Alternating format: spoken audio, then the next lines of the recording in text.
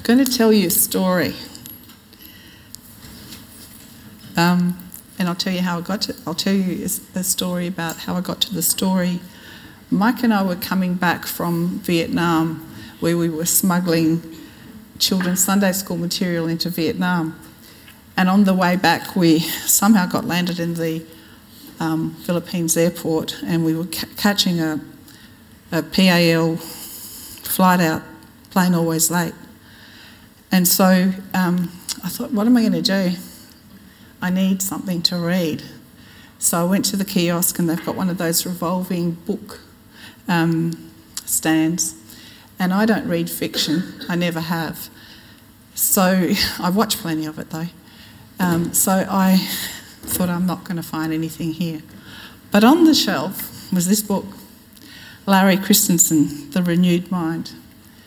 And it has been such a blessing to me, this book. I read it all the time, and it's been 26 years since we were there. So I'd like to tell you the story, and if I tell you the story without reading it, it's not going to be the same because of the way that it's been written. So I'm going to tell you a parable about the Salvation sedan. There was a young man named Sinner. He once received from his father a beautiful bright red Salvation sedan. It was sparkling new, and it delighted the young man's heart, the more so because it was a gift. I did nothing whatever to earn it, the young man exulted. He just gave it to me. Why, I couldn't have saved enough money to buy a car like this if I'd worked for years and years. It was a gift, a sheer gift. Indeed, so delighted was he with his new red car that he changed his own name to be more like it, from sinner to saved. He polished his car every day. He took pictures of it and sent it to his friends and relatives. And he looked it over from front to back. He even crawled underneath to admire its excellent workmanship. He never tired of telling those who came along, "My father gave it to me, a free gift." Some days later, the young man was seen out on the highway, pushing his bright red car. A slender man came up, introduced himself as Mr. Helper, and asked if he might be of any assistance. "Oh, thank you," the young man said, panting a little. "I'm doing just fine. I had a little trouble at first because the bumper kept cutting into my hands, especially on the hills. But then a man helped me, a wonderful man, a specialist on car bodies. He showed me how you can mount a little rubber cushion right here under the underside of the bumper, and even then you can push it for hours and hours without a blister." Mr. Helper nodded. "Yes, I can see those rubber cushions would be a help. And I've been trying out something new which I've heard that they use in England," the young man continued with some enthusiasm. "You put your back against the car, flex your knees, and then lift at a 45-degree angle. It works like a charm, especially on muddy roads." "Yes," Mr. Helper agreed. "I can see how this would help, would give you more leverage." "That's it, the leverage, that does it. And then too, it's a good change, sort of a relaxation from straight ahead pushing." "Have you pushed the car quite a ways?" Mr. Helper asked. "Oh yes, more than 200 miles since I got it," the young man said proudly. "It's a beautiful car," Mr. Helper admitted. The young man's eyes lit up. "It was a gift, you know. My father gave it to me." Mr. Helper nodded without speaking. He walked around the car, looked in the windows. After a time he said, "It must be quite tiring pushing a car like this." "Yes, it is," the young man admitted with a manly sigh, "but then it's a wonderful thing to get tired for, isn't it? A free gift from my father. The least I can do is push it." Some of the enthusiasm had drained from his voice, but he still managed to smile. Mr. Helper opened the right side of the bright red car and said, "Won't you get in and sit down?" The young man drew back uncertainly. He glanced into the car. It seemed a little presumptuous for a person to get inside the car. He knew that there was an inside, but certainly you would never get anywhere if you used it. "Yes, Yet after a moment's hesitation, he decided that perhaps it would be all right to just slide in and sit down. He had stopped to rest anyway, and nothing really depended on it. He slid into the seat, holding himself erect, not quite daring to relax against the backrest. Mr. Helper walked around, opened the other door and slid in behind the steering wheel. He touched the starter button, and moments later they were speeding down the highway at 80 kilometres an hour. The young man was quite breathtaking. He found the ride pleasant, even a bit exciting, but it seemed unorthodox somehow. He knew that you must have a red Salvation sedan to be admitted through the gate at the end of the highway, but getting it there, well, that was his responsibility, wasn't it? It would be fair to say that this parable portrays the state of a good many Christians. That would be fair, I think. They get the issue of justification, that it's a free gift, all of grace.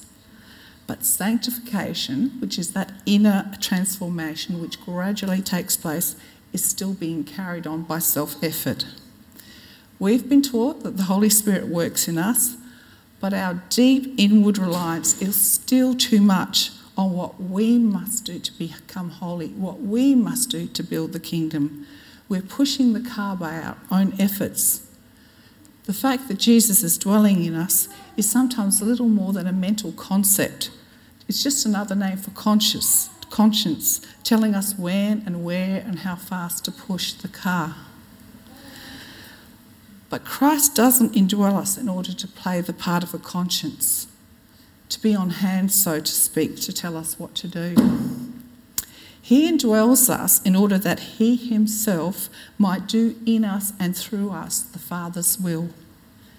Sanctification is not a matter of doing God's will by our own efforts, but of the life of Christ, which dwells within us, being released to do God's will. Well, how's this done? By faith. In Colossians 2 verse 6, Paul says, "So then, just as you received Christ Jesus as Lord, continue to live in him. As surely as we are saved by faith, we are sanctified by faith. As surely as salvation is solely the work of Christ, so just sanctification is solely the work of Christ." What a release, what a joy. As soon as we give up trying to sanctify ourselves and we trust him to do the work of sanctification in us, that's when the indwelling life of Christ is released within us. As a condemned sinner, we came to Jesus and said, "Lord, I confess my sin and my utter inability to cleanse myself from guilt. Wash me in your blood and reconcile me to the Father." And he did it. Simply because you gave up trying to justify yourself and trusted him to do it for you. He saved you. And now, as a child of God, reconciled to the Father by the blood of Jesus, you come to Jesus and say, "Lord, you know how weak I am, how unlike you, how lacking in grace, how quick to criticise someone else, how slow to recognise the fault in myself. Make me like yourself." And he does it. As soon as you try giving up trying to sanctify yourself and trust him to do the work of sanctification in you, then his indwelling life is released in us. But you may say to me, well, the Bible says in Romans 12 verse 2, "Do not conform any longer to the pattern of this world, but be transformed by the renewing of your mind."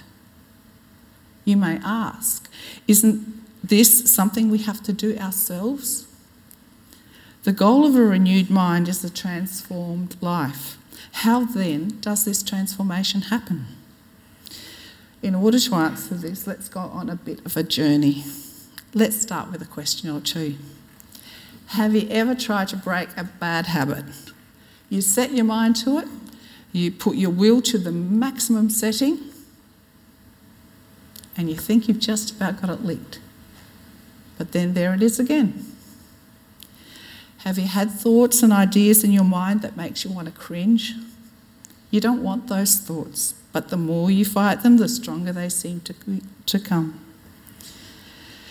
Have you ever thought you're beginning to make some real progress in your Christian life when suddenly a situation comes up that creates hostilities within you that you didn't even know you were capable of?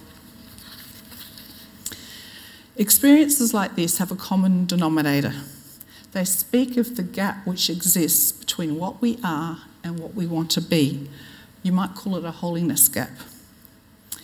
In Galatians 5 verse 16, the Apostle Paul offers some practical, down-to-earth advice about this holiness gap. It's a teaching that can breathe new life into you, a sense of expectancy, a sense of joy, and above all, this fresh anticipation of victory. It's a great truth for those who want to step into victory, tired of leading defeated lives in areas. So Paul says, live by the Spirit and you will not gratify the desires of the sinful nature. There's a battle going on. It's a battle between the flesh and the spirit. In movie jargon, it's the bad guy versus the good guy. The bad guy and the good guy in us.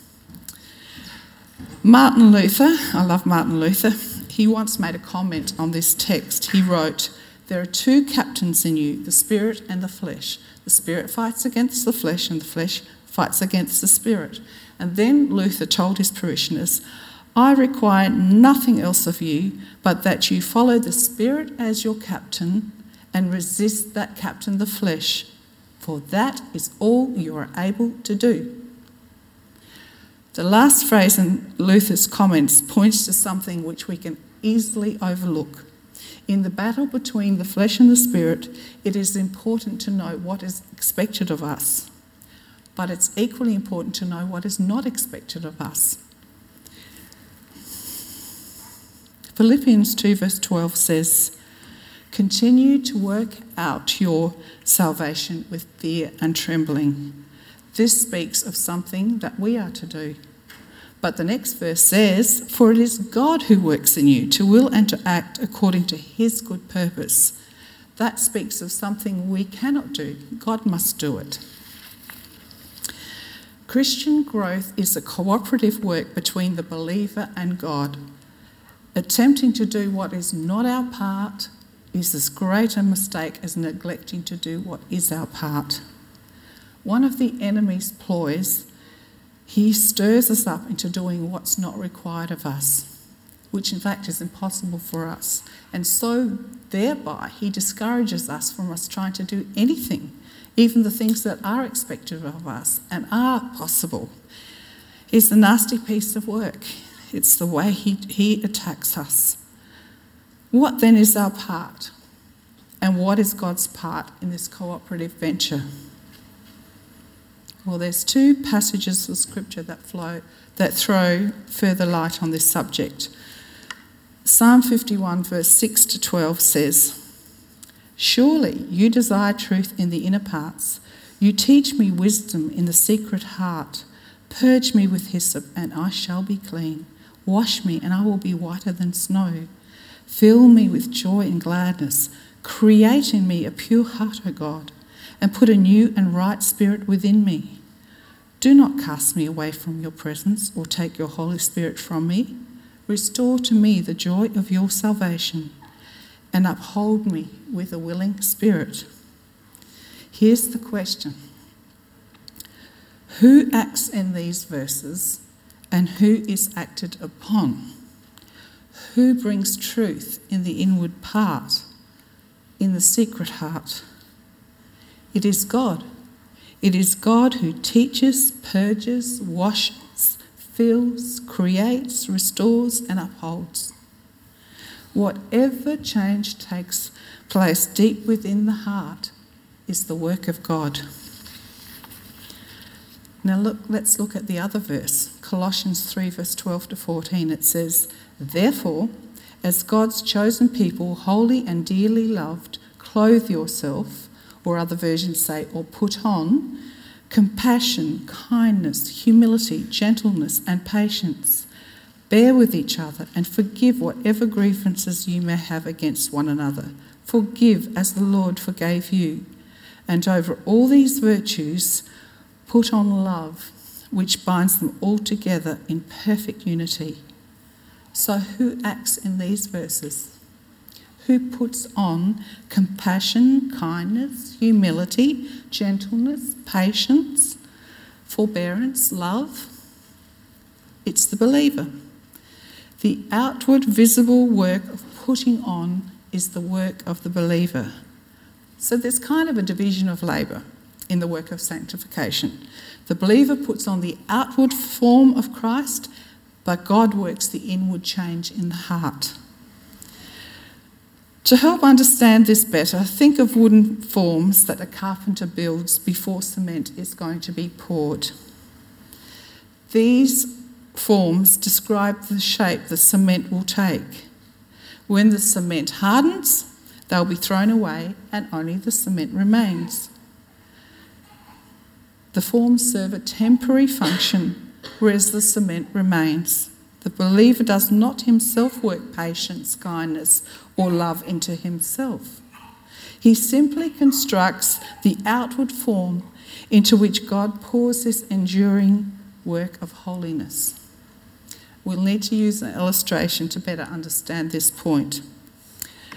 Suppose a woman has a neighbour who tries her patience. She struggles to restrain her impatience. She keeps a lid on her impatience as best as she can, but all the while she feels guilty. She feels, I'm so impatient. I just have to be more patient. She keeps telling herself, but without success. She seems totally incapable of changing herself, and indeed she is. Impatience is an attitude of the heart, and only God can change it. Now she comes to see the truth of what we're considering. She realises she's not expected to change her impatience to patience. She is simply expected to put on patience. She is to build the form which describes the outer shape of patience. So, she goes to her spiritual carpentry shop and selects some appropriate boards to build her form. The first one has listening on it. This is her first form, listening. She'll begin to listen to that irritating neighbour. True enough, the neighbour never listens to her, but that's not the point. She's not looking for any particular return from the neighbour. She's constructing a form into which God can pour his patience, and listening is one side of it. Hear that neighbour out. Get to know her a little better. Don't worry about how impatient you feel while you're listening. When the form is completed and God pours his patience, the impatience will be displaced as surely as cement displaces air when it's poured into the empty form. That's our number one board. She could use another board, and that one has prayer. Prayer. Thank you. Prayer. That would be another good board in constructing this form of patience. You've never prayed for that neighbour before, so you begin to ask God's blessing on her and her family.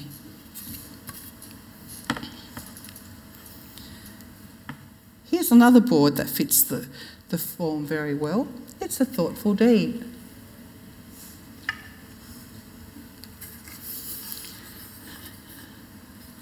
I know she never volunteers to do anything for you. It doesn't matter.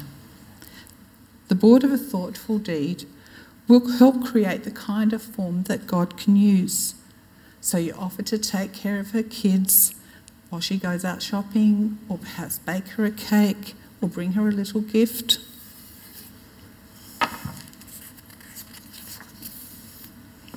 Now, there's another board lying in the corner. It's the kind comment board. Oh, you're not the only one whom this neighbour irritates. Get any group in the neighbourhood together and they'll be gossiping about her, slurring remarks, the way she yells at her husband, the way she brings up her kids. So into this conversation, you drop a kind comment, something true, something praiseworthy. Everybody has good points. And now your form is complete, except for one thing. It isn't nailed together. You might have just the right boards, but if you don't nail them together, the cement will go running out and all the work of selecting the boards will be wasted. The nails that hold this spiritual form together are called faith. We have faith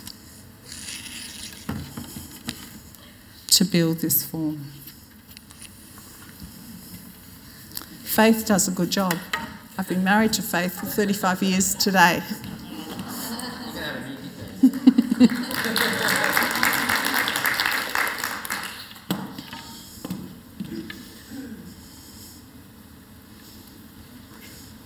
No pressure. He's good at this.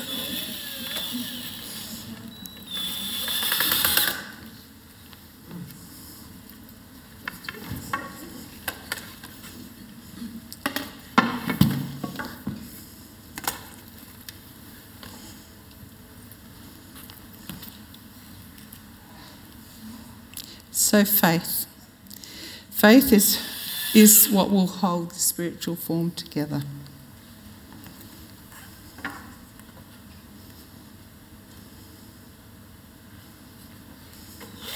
Faith does a good job.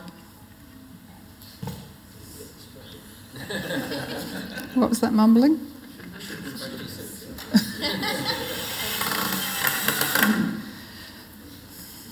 Okay.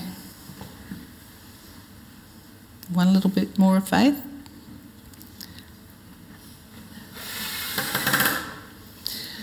Thank you, Faith. So now we have our board. Listening, prayer, thoughtful deed, and a kind comment.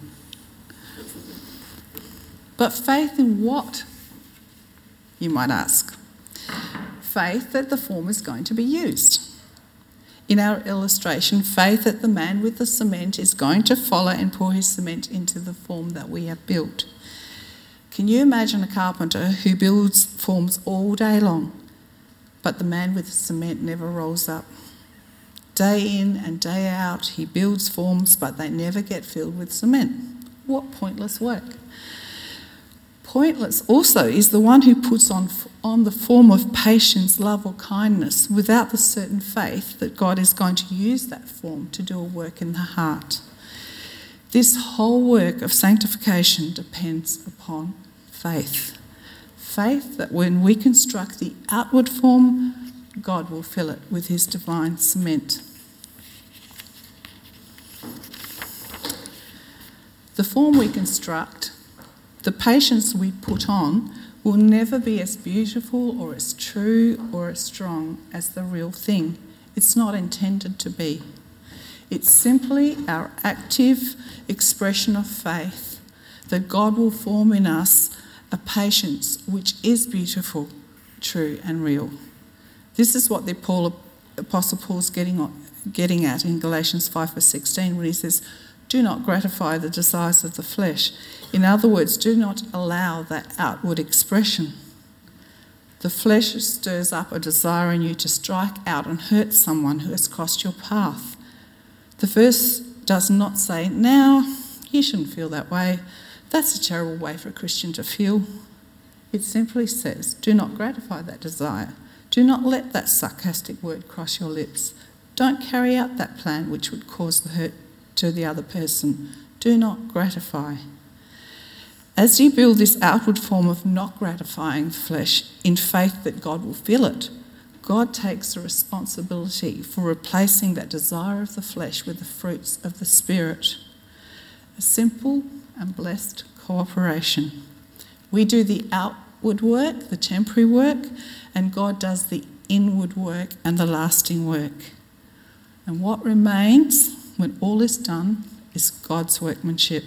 Sanctification is truly a work of grace. You've had a part in it. Our faith has constructed a form which can receive a gracious work. This then is the secret of sanctification, to construct the outward forms of holiness with expectant faith that God will fill them. But you may have thought, doesn't that make us hypocrites? If we say a kind word or do something thoughtful when we feel just the opposite, doesn't that make us hypocrites? No, it does not. A hypocrite is someone who pretends to be something he or she is not. We don't kid ourselves. We're absolutely honest before God. We tell the Lord, Lord, you know I don't have a speck of patience with that person. But, Lord, I believe that when I construct the outward form of patience, you will faithfully fill that form with patience that is truly divine. If you were not to do that, all my putting on would be wasted. It wouldn't create in me one iota of real patience. But, Lord, I trust you. I know that you will fill this outward form with the content of true patience. You will work in me that which is pleasing in your sight. These outward forms are built unto the Lord, not unto other people. So long as we clearly recognise and confess that these outward forms are merely occasions or containers for God to do his enduring work in our hearts, there's no danger of hypocrisy. And what a load is lifted off our shoulders when we grasp this simple truth. No longer are we caught up in the hopeless task of trying to bash our heart into submission to our will. The whole inner work in the heart is turned completely over to God. We simply construct the outward forms of holiness and let the heart be shaped according to his will by his Spirit. For the heart will not and cannot submit to our will. The heart can only be changed by the Holy Spirit. We do not need to be enslaved to how we feel or to what we want at any given moment. We do not walk by feelings or wants, we walk by faith. We believe that as we conform our lives to the will of God in all outward things to the very best of our ability, he will gradually conform our feelings and wants to coincide with Christ's feelings and his wants. We don't suppress our feelings, we simply control their outward expression while referring the feelings themselves to God. And you know, it's even possible to look upon the desires of the flesh with sort of a certain detached calm. For we believe that the divine cement of the Spirit will quietly and effectually displace that desire of the flesh. In God's time. We may be a day, we may be a month, we may be a year, or even more. It doesn't matter. Because as we read in 1 Thessalonians 5 verse 23 and 24, may God himself, the God of peace, sanctify you through and through. May your whole spirit, soul and body be kept blameless at the coming of our Lord Jesus Christ. The one who calls you is faithful, and he will do it. Released from the slavery to how we feel, we are free to fulfill God's plan for our lives. God has programmed a plan of sanctification for every believer. He has a whole series of blueprints that he's got for us in sequence. And as we live close to him, he will show us each blueprint. As we're ready to go on to the next, he will show us the next blueprint, the next form of holiness which he sets out before us. And so then what happens is that scripture in Ephesians 2 verse 10 will become our personal experience for victory. It says, for we are his workmanship, created in Christ Jesus for good works, which God prepared beforehand that we should walk in them. A good work is not something which we do for God, but it is something which God has created beforehand for us. And a good work functions as a catalyst to further release the life of Christ and conform us to his image. God's ultimate concern in regard to a good work is not what we do, but what the work does in us. A good work contributes to the kingdom only as it becomes an event which releases more of the life of Christ within us. So as the final note, I love this. This is the mystery hidden for ages and generations, but now revealed to us as people, that we stop longing for the kingdom of God, stop struggling to gain it or build it. It's already ours. The glory of the kingdom of God has been summed up in Christ, and Christ is in you. Colossians 1 verse 27 says, Christ in you, the hope of glory. Let's pray. Lord Jesus, thank you for this time together. My prayer is that we will all take home the truth of what we have considered this morning. May we never browbeat our hearts again in submission to our own will.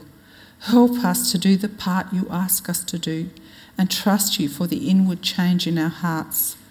Help us to be aware of the promptings of your Spirit as you show us the blueprints for our lives. We thank you that our sanctification is just as sure as our justification. Your plans for our lives are truly wonderful. Thank you, Lord Jesus. While I was preparing this message during the week, there was something constantly going around my head, and I think it's a word that God has for some of you. I thought it was 2. I felt the Lord say 2 to 3, and I thought, well, what is it, 2 or 3? And I think that it's because I figured out that one person already knows this, has already got the gist of this, and the other 2 are probably not aware of it. And that is that sometimes we so tell ourselves that we can't move forward in the things of God because we're not good enough. We do the wrong things, or we haven't grown enough. And this morning when I woke up, I felt the Lord say, it's why some people don't attend home groups, because they just feel that they don't fit in, they're not good enough. But that's not true. That's the enemy telling you, or peeing down your leg and telling you it's raining. Don't listen to him. It's not true. You are wonderful, you are loved, you can move forward and do the things that God has for you. Don't worry that you're not good enough. And my daughter Sarah sent me this video clip a few years ago, and I listened to it. I was in Bali at the time, listened to it every day for a long, long time, and it just spoke to me how much God loves us as we are. And it doesn't matter if we come from a life of struggles. We might even be a little bit crazy, like me. I am a little bit crazy. I'm not your average Twinings tea. But God loves us and he uses us. So as we listen to this, if there are some of you who feel that you're not moving forward in God because you don't feel you're good enough, come and speak to one of the prayer team afterwards. And I hope you enjoyed this. And the ones for who it's speaking to, please come out and let's bless you with some prayer.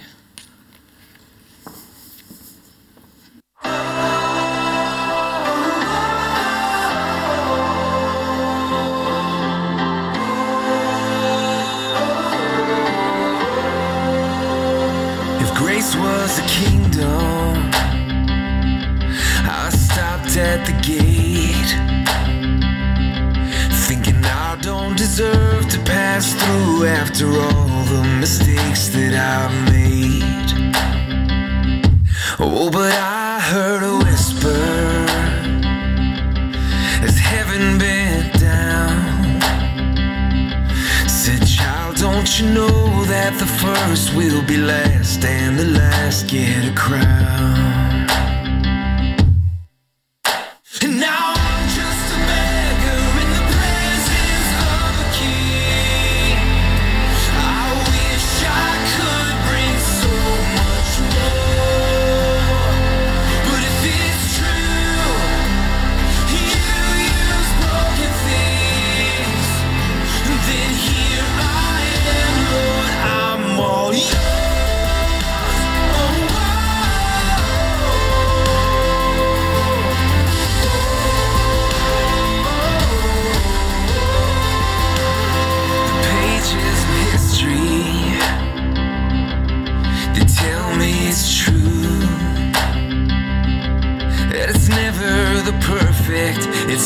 always the ones with the scars that you use. Oh, it's the rebels and the prodigals. It's the humble and the weak. All the misfit heroes you chose. Tell me there's hope for sinners like me. And now I'm just a beggar in the presence of a king. I wish I could bring so much more. But if it's true, you use broken things, then here I am, Lord, I'm all yours.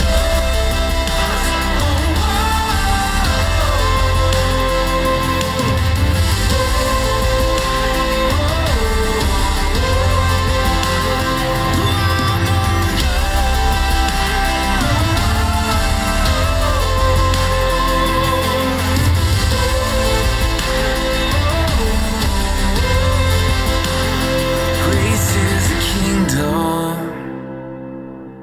with gates open wide, and there's a seat at the table just waiting for you.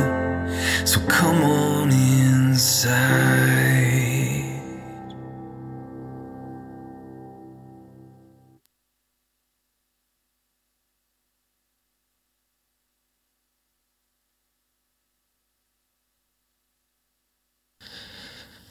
Amazing words, and I trust that the Lord's been speaking to you. I know He's been speaking to me. I think we're very good at this outward form, and if we're honest, we all try to look a particular way and do certain things. But I'm really believing that so often it's the inside that's not right. And that's only a work that God can do. I can't say any words. Nothing can be done. It's only the Spirit of God that can actually come and do a work in our hearts. And I'm praying that that even be possible right now. You're going to have a new nickname, Faith, I think. I've often said the opposite of faith isn't fear, but it's control. I think sometimes we try and hold on to things and control things in our life. Maybe the Lord this morning is asking us to give up control, to let go, to actually open up our hearts and ask Him to pour the cement in and do a work in us. My friend Kathy has written a song based on Romans, the passage of renewing our minds. I'm going to get her to play it, and I'm going to pray and ask that the Holy Spirit, who is here and active, would actually come and minister to us, would actually do a new thing in our hearts today. So as she sings, may it be a prayer to you. You might want to sit where you are, you might want to stand, you might want to do something you've never done, and that is to simply raise your hands in an act of opening yourself up. God, I offer myself to you.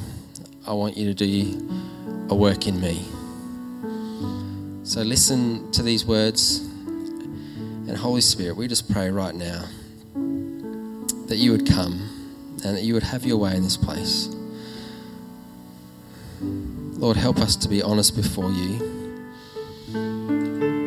Help us to open up our hearts. Help us not to just build things and never be filled. Build things in the hope that we might push our car up the hill. But Lord, this morning, would you come and do a work in us?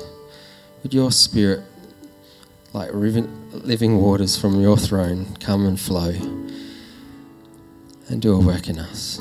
We pray in Jesus' name. Amen.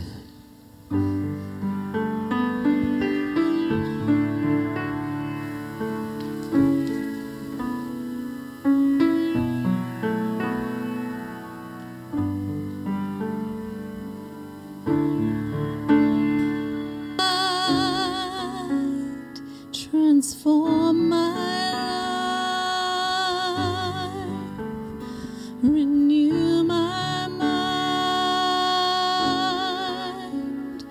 transform my life, that I may live as one set apart for you, a holy living sacrifice,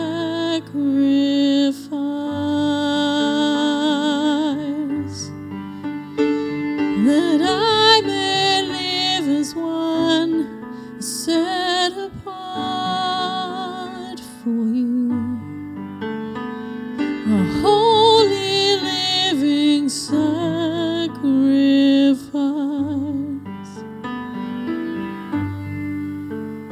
Renew my mind, transform my life. Renew my mind,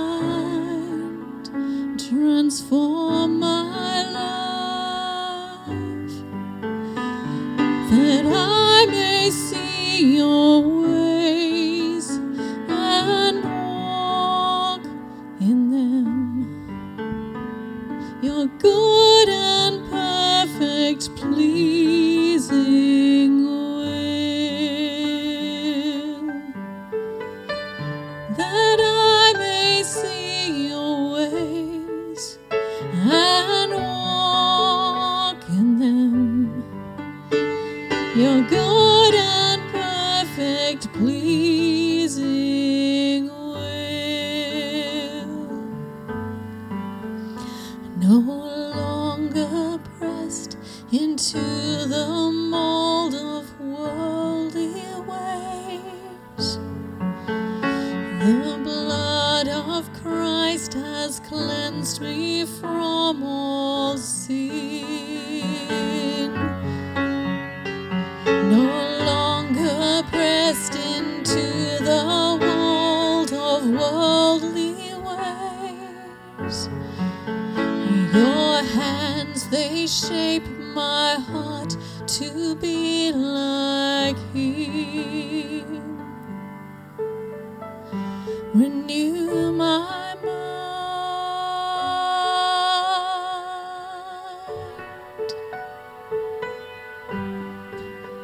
transform my life.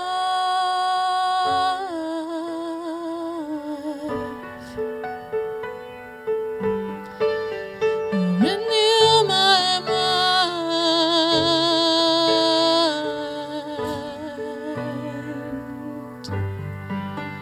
transform my life.